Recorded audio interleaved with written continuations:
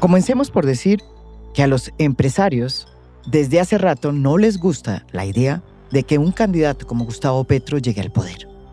Desde hace 6 meses han impuesto en las transacciones que se hacen la cláusula Petro, que dice claramente que si Gustavo Petro llega al poder, cualquier negocio que se haya hecho se deshace. Así explica Ramiro Bejarano lo que en realidad significa la cláusula Petro. Yo veo con horror que una cláusula de esas es absolutamente ilegal. Algunos abogados de clara militancia política han salido a decir que esa cláusula es legal porque la autonomía de la voluntad en los contratos particulares le permite a los particulares pactar lo que les parezca. Eso no es cierto. Uh-huh. La autonomía de la voluntad tiene unos límites que están previstos, por ejemplo, en el artículo 1532 del Código Civil, en el sentido de que las cláusulas tienen que ser moral y jurídicamente posibles, no pueden violar las buenas costumbres y que además de eso no pueden violar el orden público. Una cláusula como esta tiene, a mi modo de ver, 2 consecuencias desde el punto de vista jurídico. Uh-huh. Uno, es una forma muy parecida al pánico económico en cuanto que tener efectos la cláusula de que se resulte elegido una determinada persona y que por ello el contrato se venga abajo, eso tendría consecuencias nefastas para la economía. Y en segundo lugar, es una forma de constreñimiento al elector, claro, al imponerle a una de las partes que si alguien gana la presidencia de la República, eso tendrá consecuencias en su contrato, porque eso implica obviamente que quien no quiera que se produzcan las consecuencias o que se produzcan las consecuencias, pues va a votar en función de esa circunstancia y eso es un constreñimiento. En las últimas semanas, la cosa se ha puesto color de hormiga, porque los empresarios han salido con cartas que han sido publicadas en las redes. En esas cartas llaman a la sensatez a sus empleados. Y en el caso de la empresa Colanta, hay una carta que dice lo siguiente. Estamos viviendo tiempos complejos. Se avecina un cambio presidencial decisivo que puede significar un antes y un después en libertad de continuar por la senda del crecimiento y la generación de empleo, y el país nos necesita. Por ello, te invitamos a participar en un acto de supervivencia votando por el orden y las oportunidades para Colombia. Ha llegado el momento de que abandonemos la indiferencia y que ese odio que siente el pueblo colombiano por los delincuentes de cuello blanco no nos lleve a elegir el rumbo equivocado del país, de que usted, en compañía de su familia, participe eligiendo el desarrollo del campo colombiano y no un mal llamado cambio, que es un salto al vacío sin retorno. Y ha llegado el momento de hacer activismo político al exponerle a un indeciso con argumentos qué le conviene al país y lograr que vote a conciencia. Firma Sergio González Villa. Medellín, 13 de mayo de 2022. Quien la firma es el presidente de la compañía, de Colanta, una empresa muy importante, productora de quesos, de leche, entre muchas otras cosas. Él ha salido a los medios a desmentir que esa carta tenga un mensaje directo, señalando a su gente de que no vote Gustavo Petro. Pero claro, es que uno no necesita nombrar a Gustavo Petro para decir que la carta, pues no tenía ese sentido. También ha salido al ruedo otro empresario, un empresario que yo diría es muy afecto al gobierno o al corazón del expresidente Álvaro Uribe. En este caso es un ganadero del Cesar. Su nombre es Sergio Araujo Castro. Miren lo que dice en su trino. Mis trabajadores gozan de plena autodeterminación y tienen derecho a votar libremente por quien cada uno decida. Pero yo también tengo pleno derecho sobre mis empresas. Por lo tanto, un empleado que vote por Petro no cabe en mi esquema empresarial y simplemente se tiene que ir. 16 de mayo de 2022. Y hay otros, como Mario Hernández, que ha salido públicamente a decir que si Gustavo Petro llega al poder, él no se va a ir del país, pero que a él no le interesaría hablar con Gustavo Petro. Ya hace como 2 o 3 meses me dijo que si nos sentábamos, le dije que yo no tengo nada que hablar con él. Yo lo que quiero es ver resultados, punto. No me voy a desgastar en eso. El ambiente se ha vuelto tan duro, pesado y sombrío que han salido noticias falsas que señalarían a otras empresas con cartas similares diciéndole lo mismo a los empleados, que son falsas por lo demás. El ambiente está caldeado. En A Fondo hemos querido hablar con dos empresarios que vienen de dos orillas distintas, pero que se cruzan. Sergio Araujo Castro, autor de este trino que ha suscitado tanto escozor en algunos sectores, pero tanto beneplácito en otros. Y también Luis Guillermo Vélez. Él es un empresario que ha sido además superintendente de sociedades del gobierno de Juan Manuel Santos. Él apoyó el acuerdo de paz. Sergio Araujo no apoyó el acuerdo de paz. Votó no en el plebiscito. Luis Guillermo Vélez votó sí en el plebiscito. Y los dos, óigame bien, consideran que si Gustavo Petro llega al poder, sería lo peor que le pueda pasar a Colombia en sus 200 años de existencia. Luis Guillermo, yo quería comenzar con esta pregunta. Una de las grandes inquietudes que le preguntan a uno cuando uno entra a una conversación donde hay empresarios es que ellos están convencidos de que si Petro gana, él se va a quedar en el poder y que esto es un plan diseñado hace muchos años, al igual que lo hizo Chávez en Venezuela. Que Petro es un Chávez 2 y lo dicen con una convicción absoluta. ¿Usted qué opina, Luis Guillermo? Yo no le tengo miedo a la izquierda. ¿Mm? Es decir, es que el problema de Gustavo Petro para mí no es que sea de izquierda. ¿O guerrillero, entonces? No, tampoco. Yo, usted sabe muy bien, apoyo, digamos, decididamente el acuerdo de paz, en todo, integralmente. O sea, yo no le tengo miedo a la izquierda. Yo creo que muchas de las políticas de la izquierda son inconvenientes, son malas, destruyen valor, no funcionan. En fin, creo que gobiernan mal en general la gente de la izquierda. Pero la izquierda, pues obviamente, dentro de la democracia tiene su juego y ojalá, digamos, que hubiese una rotación con la izquierda. Y ya algunas políticas uno podrá, digamos, aceptar y discutir. Eso, digamos, creo que eso es un tema. Lo que a mí me da temor de Gustavo Petro no es que sea de izquierda y que hace una cantidad de barbaridades. Es que Gustavo Petro se va o va a intentar, por lo menos, quedarse en el poder. Él va a subvertir el esquema constitucional democrático de la República de Colombia. Ese es el problema de Gustavo Petro y eso es lo que él va a intentar hacer desde el día 1. Lentamente. Lo mismo que hizo Uribe, mire, dice usted. Yo creo, mire, Uribe lo pararon. Es que a mí me parece malo también lo de Uribe. O sea, es que yo no estoy de acuerdo pero con él. Pero usted votó por la reelección de Uribe. Yo voté por la primera reelección de Uribe. Pero le quiero decir una cosa. Pero le quiero decir una cosa. Yo creo que quedó muy claro después de que eso pasó que era muy posible que una persona, digamos, con popularidad se pudiera quedar más tiempo. Y creo que hay una ruptura. Y muchos dijimos lo mismo esto, hizo Chávez, al mismo tiempo. Yo creo que esto no es defender a Álvaro, yo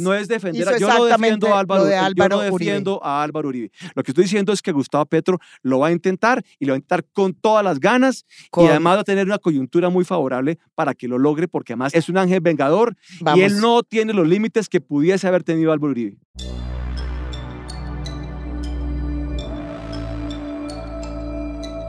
Para poner en contexto las cosas, esto que critican los empresarios como si ya fuera seguro que lo va a hacer Gustavo Petro, pues lo hizo en su momento Álvaro Uribe en su primer periodo, cuando presentó una reforma para cambiar con ese bendito articulito la reelección en Colombia.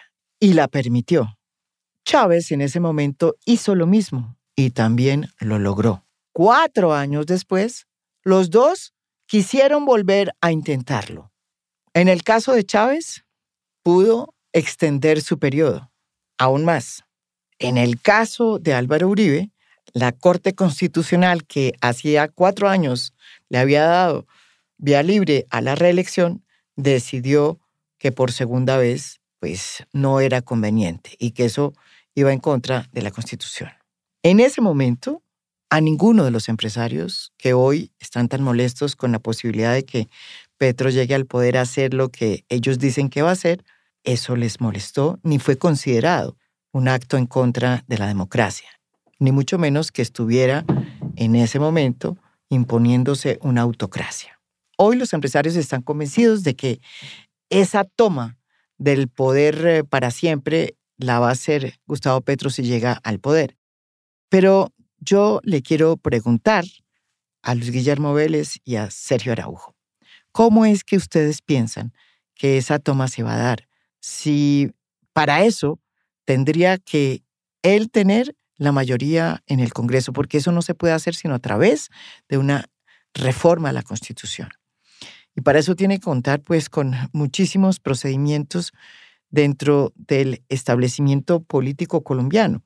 ¿Cómo va a ser Gustavo Petro si no tiene ni siquiera la mayoría en el Congreso? Sergio, ¿usted cómo cree que Petro se puede quedar en el poder o se podría quedar en el poder? ¿Cuál es la estrategia que él tendría, según usted? Porque está en su ADN político. Petro no es un demócrata. Petro usa los adjetivos y los verbos sin ningún agüero, sin ninguna responsabilidad. Él ha dicho claramente, vamos a derrocar el régimen.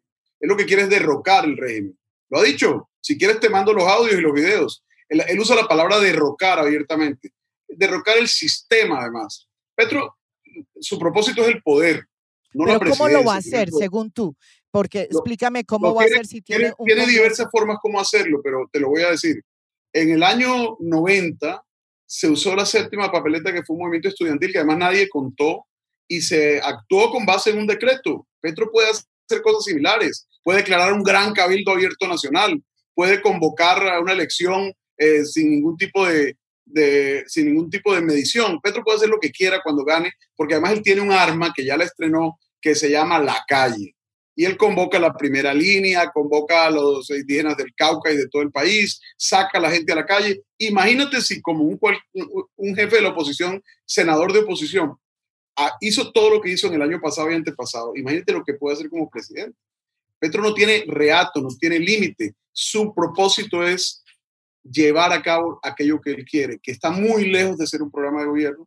Él lo que quiere es el poder, como sea. Lo ha buscado toda la vida, ilegalmente, secuestrando, hurtando, destruyendo infraestructura. Luego lo buscó del camino democrático, y en el camino democrático no ha hecho una sola cosa constructiva. Vuelvo y digo, no hay una ley de iniciativa de Petro que haya sido aprobada en beneficio de nadie. No hay un artículo, no hay nada que haya producido él. Y en Bogotá como alcalde fue un desastre, fue un destructor. Lo que viene con Petro es una situación caótica, porque él no tiene programa. Él tiene propuestas que lo que busca ejecutar es un proceso de venganza social, porque eso es lo que él ha sembrado.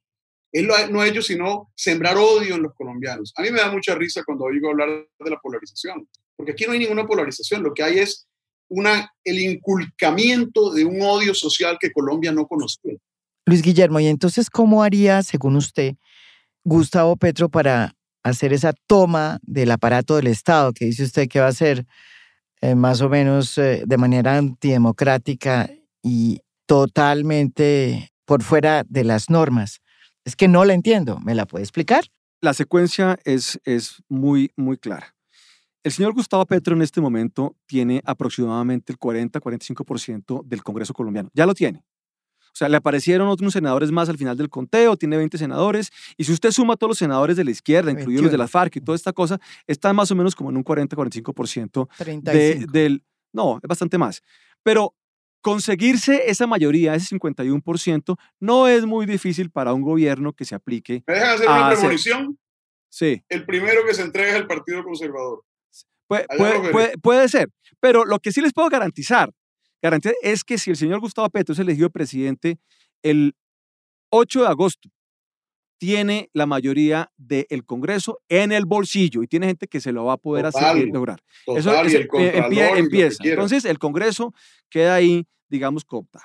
El señor Gustavo Petro nombra probablemente a un militar retirado en el ejército con el papayazo que dio el señor Zapatero. Entonces eso le da un pretexto al señor Gustavo. ¿Le parece papayazo? Por decirlo, digamos, elegantemente, he podido haber dicho muchos más adjetivos en esto, pero el papayazo que dio el señor Zapatero le da un pretexto a Gustavo Petro para que haga una purga en las fuerzas militares y agarra y saque a toda esa cúpula con ese militar retirado que tiene de ministro de Defensa, empieza a ubicar coroneles o algunos generales que le sirvan ahí y monta un esquema parecido. Déjeme, es que la secuencia ya está inventada, esto es el manual existe. O por lo menos lo tenemos ahí a plena vista en el caso de Venezuela. Y monta una persona ahí que le controle su ejército, lo coopta, le da cosas ahí para que se entretenga seguramente y le dará algún poder económico. Entonces, chulea Congreso, chulea Ejército. A los empresarios tienen tres opciones: o se van del país o no vienen, o digamos se aíslan de alguna manera, intentan sobrevivir sin invertir un solo peso, y lo que sí hace es que empieza a crear una nueva clase empresarial, que son los famosos petrichicos que les estoy comentando, donde empiezan a adjudicar todos los contratos estatales a estos señores, y empieza a crear una base ahí. A través de esa base compra los medios de comunicación, o los que estén allí a la venta, los que los pueda comprar. Entonces empieza a crear medios de comunicación propios. ¿Y qué es lo que empieza a quedarle? El único bastión, o la última línea de defensa de la democracia colombiana, acaban siendo las Cortes. Y de aquí a 2025 va a pasar lo siguiente: se van a elegir 5 magistrados de la Corte Constitucional, en los cuales el gobierno tiene una posibilidad muy importante de influir en esos nombramientos. 25 magistrados de la Corte Suprema de Justicia y del Consejo de Estado. Sí, le estoy comentando cómo es la secuencia de la toma del poder. Sí, pero es que eso ya se lo tomó. No, mire, y además tiene, pero es que no estoy hablando de Álvaro Uribe, estoy hablando de lo que va a hacer, lo que va a hacer el señor Gustavo Petro con el objetivo de quedarse en el poder. Mire, y sigue, va a tener procurador, fiscal, contralor, defensor del pueblo, todos los entes de control. ¿Por qué? El señor Gustavo Petro va a tener todos los factores de poder de aquí a 2025, y le puedo a usted garantizar que por lo menos va a intentar quedarse en el poder, porque 4 años para hacer su revolución, como no lo ha dicho él y no lo ha dicho su vicepresidenta Francia Márquez, no son suficientes.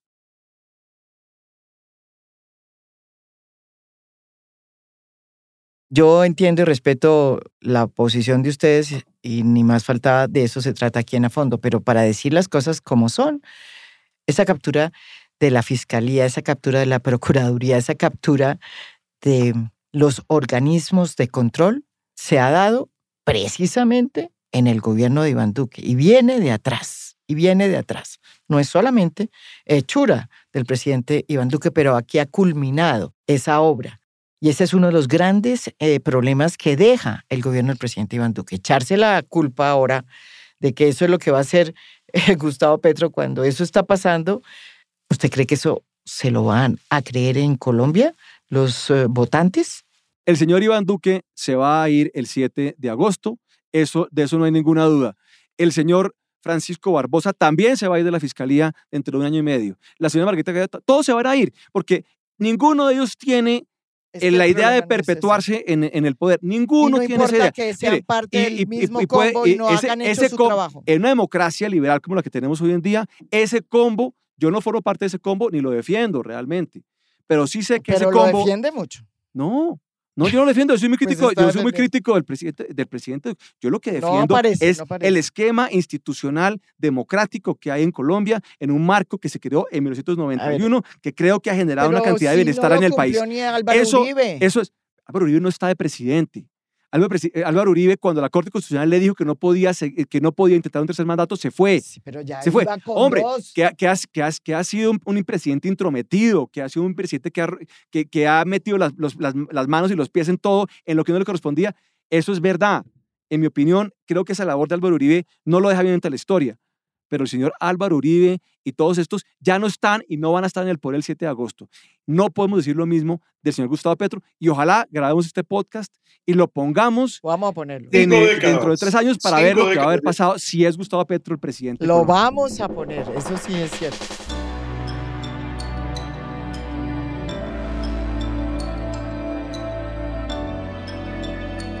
El segundo temor que tienen los empresarios lo intentó conjurar Petro con un acto bastante cuestionable, que fue ir a una notaría junto con Francia Márquez para decir y jurar ante Colombia que no iba a expropiar si llegaba a ser presidente de Colombia.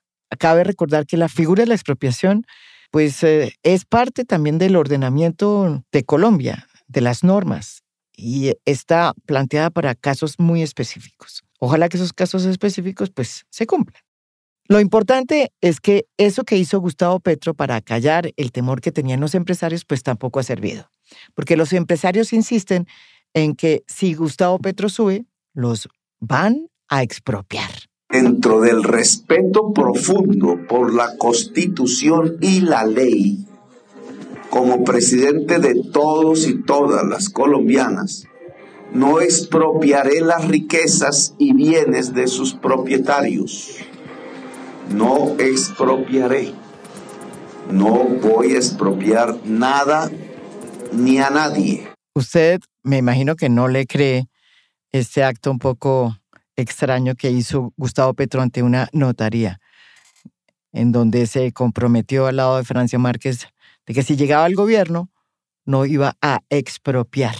La propuesta de Gustavo Petro usa un eufemismo y dice vamos a democratizar. Ya todos sabemos lo que eso significa. ¿Qué significa? Expropiar. Vamos a expropiar. Eso es lo que significa y lo tiene mencionado 30 veces en su programa de gobierno. Porque es que o sea, que usted cree... Gustavo Petro es el experto de de una eufemismo. cosa bien simpática con la palabra democratizar, y es que le da la sensación a la gente que la empresa que le quite al rico opresor se la va a repartir a todos, y que todos se van a volver propietarios, cuando eso no es lo que va a pasar. No, eso no. Eso se va a quedar el Estado con él y se lo van a aprovechar los petrichicos que van a surgir en ese gobierno. O sea, va a haber aquí una clase emergente empresarial. O sea, los petrichicos están de acuerdo en que esto es la ventana para convertirnos en el castrochavismo. Es seguir los pasos de Maduro. No en el castrochavismo, en el petrogustavismo. Es que lo de allá de Venezuela lo asesoró él. Es que él no se está copiando nada. Asesoró, o sea, que Gustavo Petro, dice usted, asesoró a Maduro. A Maduro no, a Chávez. Maduro es una caricatura de ¿A Chávez? Chávez? Sí. Mire, Claro. María Jimena. Pero ¿de dónde sacan eso? ¿De dónde María sacan Jimena, que asesoró a Chávez? en el mes de junio de 1994 vino aquí el militar golpista, el coronel golpista Hugo Rafael Chávez Frías. Invitado por él. Y vino acá invitado por el señor Gustavo Petro. Y Álvaro Uribe también lo invitó. No, pero a ver, estamos hablando de la anécdota que ocurrió. Álvaro Uribe estaba quién sabe en dónde en ese momento. No, presidente. ¿En el año 94? No, después. No, en el 94. Estoy hablando de junio de 1994.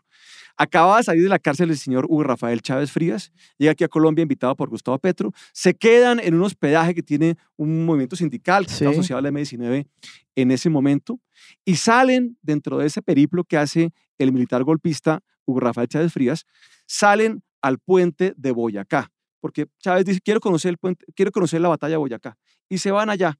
Y en el puente de Boyacá, los que lo conocen, hay no en la parte que uno ve solamente donde queda el puente, sino que tiene un monumento de Simón Bolívar como en la montaña, que es donde ocurrió la batalla realmente. Y llegan ahí Petro y Chávez y hacen un juramento solemne, como del Monte Sacro, que hace Simón Bolívar 200 años antes. Y dicen, vamos entre los dos. Esto está documentado, ¿eh? Hay fotos inclusive del evento.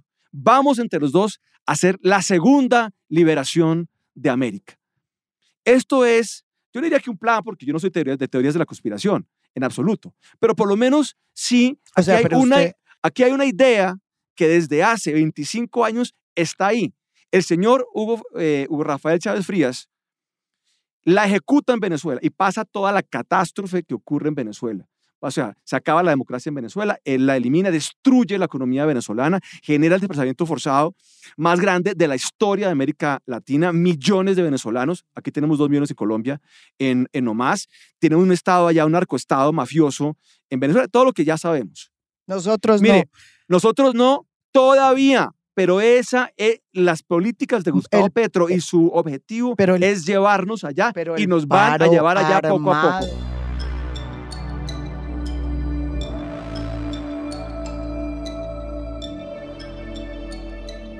A ver, Sergio, vamos a su trino, que es una cosa que ha sorprendido mucho. ¿No le parece que ese trino llama es como al no entendimiento, exacerba como la intolerancia, además de que pues no contribuye como a la cultura democrática? Bueno, el trino es deliberadamente provocador y tiene como propósito traer el tema precisamente a este escenario general de actualidad, porque no se trata de constreñir a nadie. Primero, uno no tiene cómo hacerlo, porque tendría uno que entrar en una capacidad de espionaje que ni tengo ni me interesa. Y segundo, en último caso, un voto más o un voto menos es más lo que uno pierde tratando de llevarlo por la fuerza que lo que se podría ganar. Eso en realidad no tiene ninguna significación. La importancia del trino es que trae el tema a la actualidad y le permite a uno ahondar en el tema, por ejemplo, en un programa como este, contando con la invitación de ustedes y con la participación de un hombre importante como Luis Guillermo. Yo realmente lo que creo, María Jimena, es que el empresariado colombiano está viviendo horas de incertidumbre, que sin empresas no hay país y que el empleo depende directamente de las empresas y que el crecimiento del país depende directamente del empleo y que si no hay unas condiciones de empleabilidad y de capacidad de generación de empleo suficientes, Colombia se va al fondo del abismo, porque Colombia no tiene el colchón que tenía Venezuela. Venezuela era un país que tal vez era el país más rico per cápita de América Latina, incluyendo los Estados Unidos, si uno cuenta lo que eran sus riquezas naturales y su capacidad de exportación frente a la cantidad de habitantes que tenía. En cambio, Colombia no tiene ese colchón. Colombia vive de la potencia que es la clase trabajadora colombiana. Y cuando hablo de clase trabajadora me refiero también al emprendimiento y sobre todo al emprendimiento de la clase media. Colombia tiene la fortuna de ser un país con una gran clase media, que es una clase media emprendedora, incluso a veces informal, pero siempre con una vocación de crecimiento. Yo conozco muchos casos, la mayoría de los que conozco son así, de gente que empezó informal, después tuvo su pequeño negocio ya medio legalizado, después ya se formalizó, luego se volvió una empresa y luego una empresa importante. Las empresas más importantes del país casi todas empezaron así y Colombia es un país de oportunidades. Si Colombia no fuera un país de oportunidades, uno no podría registrar que los 3 hombres más ricos del país a los 25 años no tenían un peso. Eran gente sin fortuna. Gilinski, Sarmiento, el propio Ardila Lule, que ya falleció, pero que es un ejemplo de superación extraordinario. Esos 3 señores, que son los 3 señores cuyo capital se registra como los más altos, cuando tenían 25 años no tenían un centavo en el bolsillo, sino capacidad de trabajo, empuje, tesón. Luego Colombia sí es un país de oportunidades. Lo que no pasa aquí es que haya una organización dirigida a fortalecer el emprendimiento. Yo tengo que reivindicar que en este gobierno se han hecho esfuerzos, pero todavía muy insuficientes. Ahora, yo difiero solamente en una cosa de Luis Guillermo, y es que Petro no plantea un modelo, sino un antimodelo. Porque él lo que hace son propuestas populistas, pero no formula ninguna metodología para llegar a eso de una manera eficiente. Es un antimodelo. Es que yo creo que aquí el tema es que todos queremos un cambio. Yo creo que está claro que hay muchas cosas que están mal en el país. El país no es un mejor país ahora que hace 4 años. Yo creo que en eso el señor Iván Duque fracasó, en mi opinión personal. Entonces hay que cambiar. Entonces hay diferentes tipos de cambio. Usted puede tener el cambio del salto al vacío, el cambio de la irresponsabilidad, el cambio, como decía Sergio, me parece una muy buena frase, del antimodelo. No es un cambio de modelo, es el antimodelo. No sabemos qué es lo que esta persona está proponiendo. O usted puede plantear un cambio responsable, un cambio serio, un cambio que intente recoger muchas de las cosas buenas que hay y de avances que han habido reales en este país durante los últimos 20, 25 años y empezar a mirar qué está mal y empezar a ver cómo lo puede usted mejorar en las diferentes cosas. Pero lo que está proponiendo el antimodelo de Gustavo Petro, repito, me gusta mucho la frase de Sergio, es simplemente echar por la borda todo esto. Acabemos con el sistema de salud. ¿Qué lo va a reemplazar? No sabemos. Entonces, un sistema de salud que tiene cobertura universal e ilimitada, no lo tiene ningún país de América Latina, es tal vez el mejor modelo de salud que hay en el mundo en desarrollo. Lo quiere destruir y no sabemos con qué lo va a reemplazar. Lo quiere reformar. No, lo quiere destruir. Lo quiere destruir. Quiere acabar con todo el sector minero energético del país, sobre todo el energético, que es de lo que el gobierno vive. Todos esos subsidios que se están dando y que está muy bien que se hagan durante los últimos 15, 20 años que se han ampliado, familias en acción y todo esto, se paga con los recursos del petróleo y del carbón. Si usted acaba eso, el gobierno no tiene con qué. Quiere, por ejemplo, acabar con toda la política exterior de comercio que se está elaborado, que permite en este momento la comida barata. Claro, se ha incrementado el costo, pero si usted le pone aranceles a la comida, que es lo que propone Gustavo Petro, usted va a aumentar la inflación y vamos a tener comida muchísimo más cara. Y todo lo está haciendo a punta de mentiras. Pero, Luis Guillermo, entonces, cuando ustedes hablan de cambio, ¿cuál es su idea de cambio? Porque lo que uno entiende es que lo que buscan son simple arreglos pequeños de cositas, ¿sí? Eso no es cambio. ¿Cuál es la idea que ustedes tienen de cambio? Para que entendamos bien cuando ustedes hablan de que están a favor de los cambios. Que sí hay una cantidad de cosas que se pueden, ¿Pero cuáles? se pueden cambiar. En el sistema de salud, por ejemplo, creo que tiene que depurarse y acabar con una cantidad de temas de corrupción que hay Pero eso no alrededor es de algunos... corrupción, pero claro si la que corrupción, sí. Mire, no hay posibilidad, hay no una hay serie, voluntad política. mire, por hay una parte de este hay una gobierno. serie de temas que se pueden ajustar en el sistema de salud, sobre todo en los hospitales Pero y eso en los no es una prestadores reforma. públicos. Claro que es una reforma. Usted puede ir y continuar lo que se viene haciendo, que es una depuración del sistema. Por ejemplo, se lo pongo específico en el tema de salud, pero puedo ir uno por uno diciéndole en qué podemos hacer mejoras. Sí, tenemos unos temas, por ejemplo, en el Pero, agro. por ejemplo, reforma rural Mira, integral. claro. Reforma, los Mire, cambios vienen de las reformas. Claro. Sí. Exactamente. Usted acaba de mencionar uno que me parece a mí muy importante, que este gobierno no ha hecho, y es la reforma rural integral. Está acordado en el acuerdo de paz, tiene toda la lógica del mundo, se fundamenta además en un tema que todos los gobiernos han apoyado, incluyendo este, hay que reconocerlo, que es el catastro multipropósito. A regañadientes, Bueno, porque no lo se ha que sea, implementado. lo que sea, no se ha implementado, ¿de acuerdo? Lo bueno es a regañadientes. Sí. Lo malo Es que no se ha entonces, implementado, es que ese es el problema. Claro, entonces, sí, empecemos por esa, por ejemplo, la reforma rural integral. Bueno. Es una obligación legal del gobierno colombiano, constitucional, implementarlo.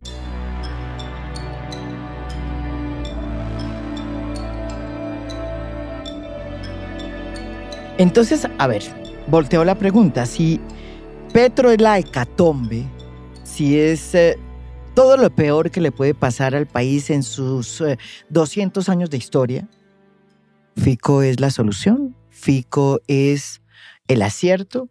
¿Fico es el futuro? Fico puede llegar a ser insuficiente quizá, pero desastroso es Petro. Bueno, y entonces, pues, después de toda esta discusión y debate, ¿por quién van a votar, Luis Guillermo?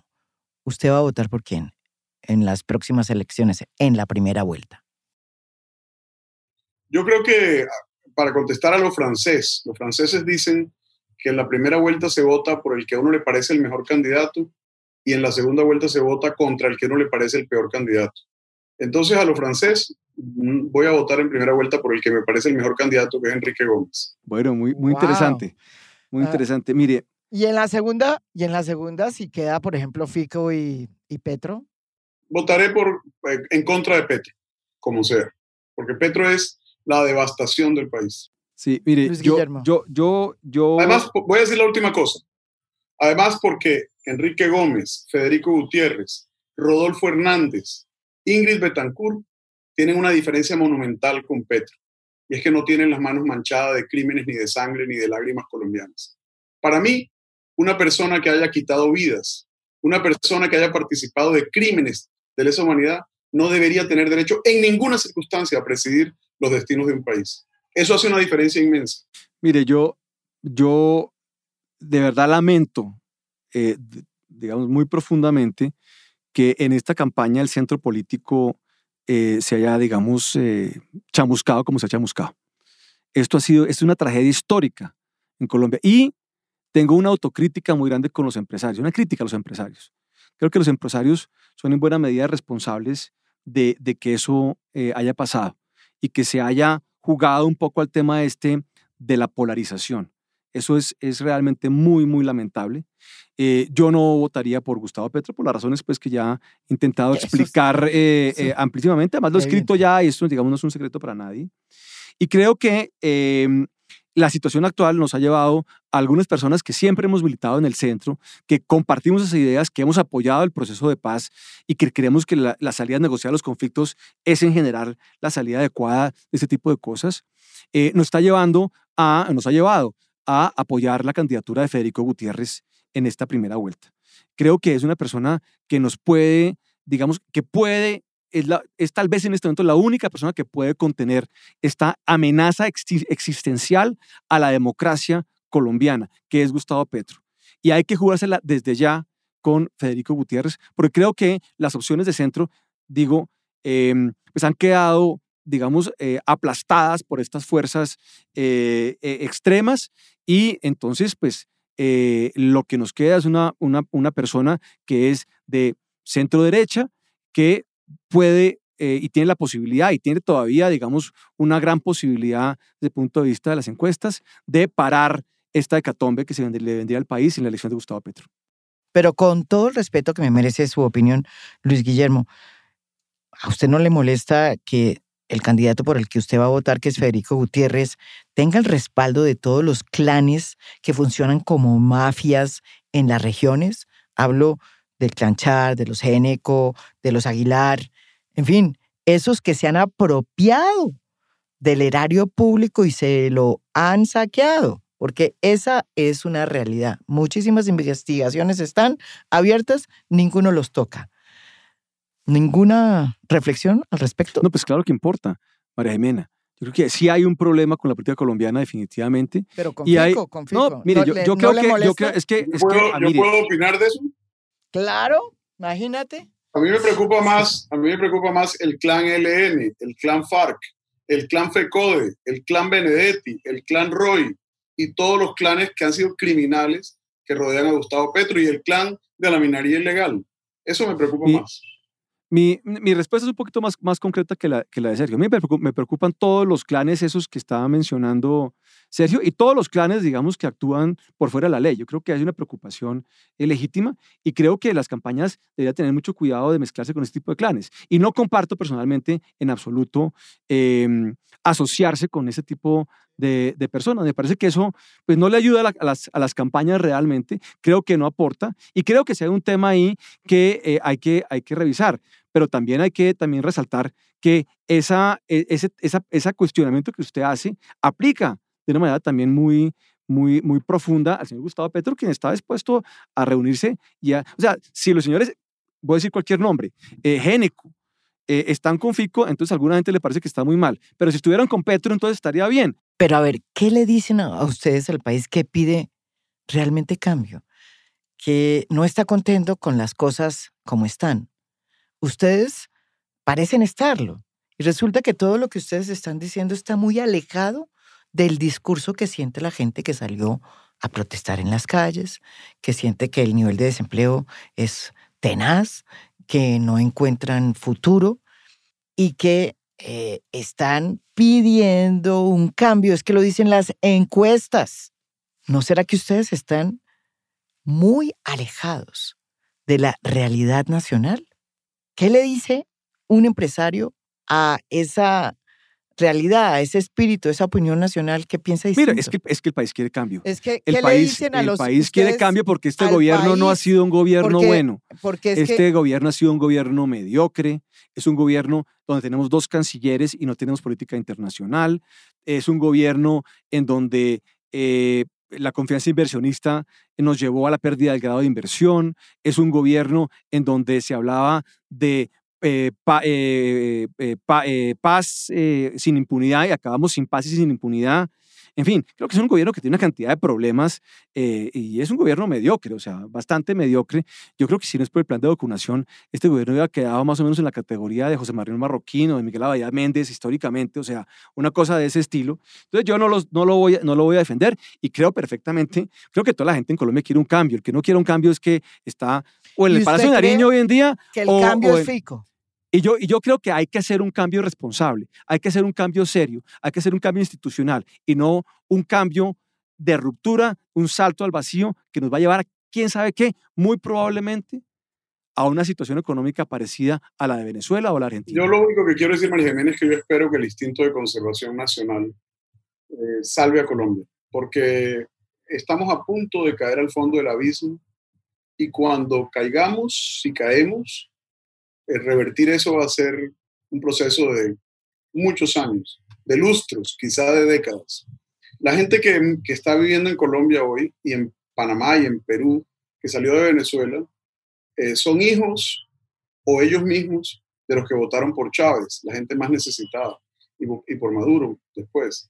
Y luego, poco a poco, fueron viendo cómo se extinguían sus capacidades de subsistencia en un país que ya nada ofrecía. Y Venezuela era un país inmensamente rico. Entonces, Colombia no tiene a dónde emigrar. No podemos irnos a los océanos. Pero te pregunto, Sergio, si sube Petro, ¿tú te vas? Si sube Petro, tengo muy claro que seré presa de la persecución del régimen. Lo tengo muy claro. Tengo claro que Petro obrará como Maduro, como Castro, Fidel, como Daniel Ortega y como todos los tiranos. ¿Qué es lo que es un tirano? Está en su personalidad. Cualquier psiquiatra te lo explica. Petro perseguirá a todo el que no haya sido un adláter o parte de su grey, y yo seré objeto de una persecución implacable y daré la batalla aquí en Colombia mientras pueda, y luego la vida dirá que puede. Yo realmente no vivo pensando en el miedo, todo lo contrario, trato de ser lo más claro en el presente, pero tengo muy claro que lo que le viene al país con Petro es un régimen de terror. Luis Guillermo, ¿usted qué haría si sube Petro? Usted que tiene empresas en diferentes sectores de la economía, ¿usted se queda o se va? Mire, yo no soy optimista de un gobierno de Petro, como ya lo he dejado claro en este podcast. Yo creo que, pues, yo soy colombiano, este es mi país. Yo creo que hay que defender el Estado de Derecho y defender esos valores, digamos, que han llevado a que este país haya crecido durante 200 años, después de muchas dificultades, sobre todo en los últimos 30 años, creo que se ha avanzado muchísimo, y creo que eso hay que rescatarlo.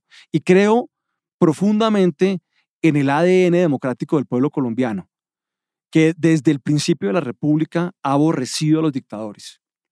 Creo que Gustavo Petro va a ser un dictador, va a ser un autócrata. Lo vamos a empezar a ver en el transcurso de su presidencia, no al principio, pero va a ser, digamos, un avance constante, pero pausado de la autocracia en el país. Y creo que es el deber de los colombianos pelear paso a paso para que esto no ocurra. Y creo que al final vamos a lograr que el señor Gustavo Petro no se convierta en ese autócrata que él quiere ser. Los empresarios, cuando hablan, hay que oírlos y hay que respetar su opinión y hay que respetar el lugar desde donde cuentan sus historias y relatan sus experiencias. Son generadores de empleo, desde luego, y son un pilar muy importante de la economía en Colombia. Sin embargo, uno sí quisiera ver a los empresarios mucho más cerca del sentir nacional y no tanto en esa burbuja que se han montado y que los protege de ver lo que realmente está sucediendo en Colombia.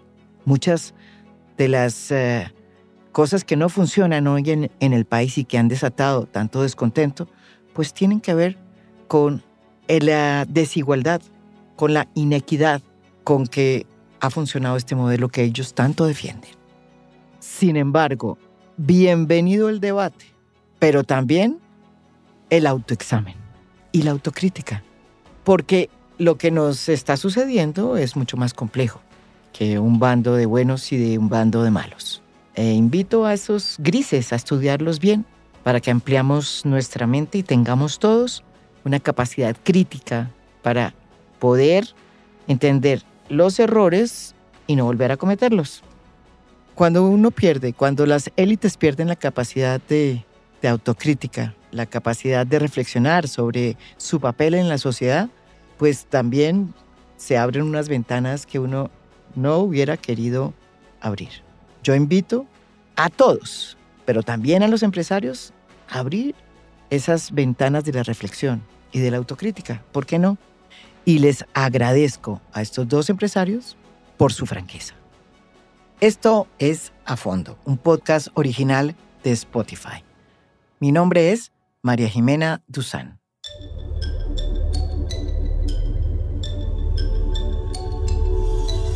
A Fondo es un podcast original de Spotify.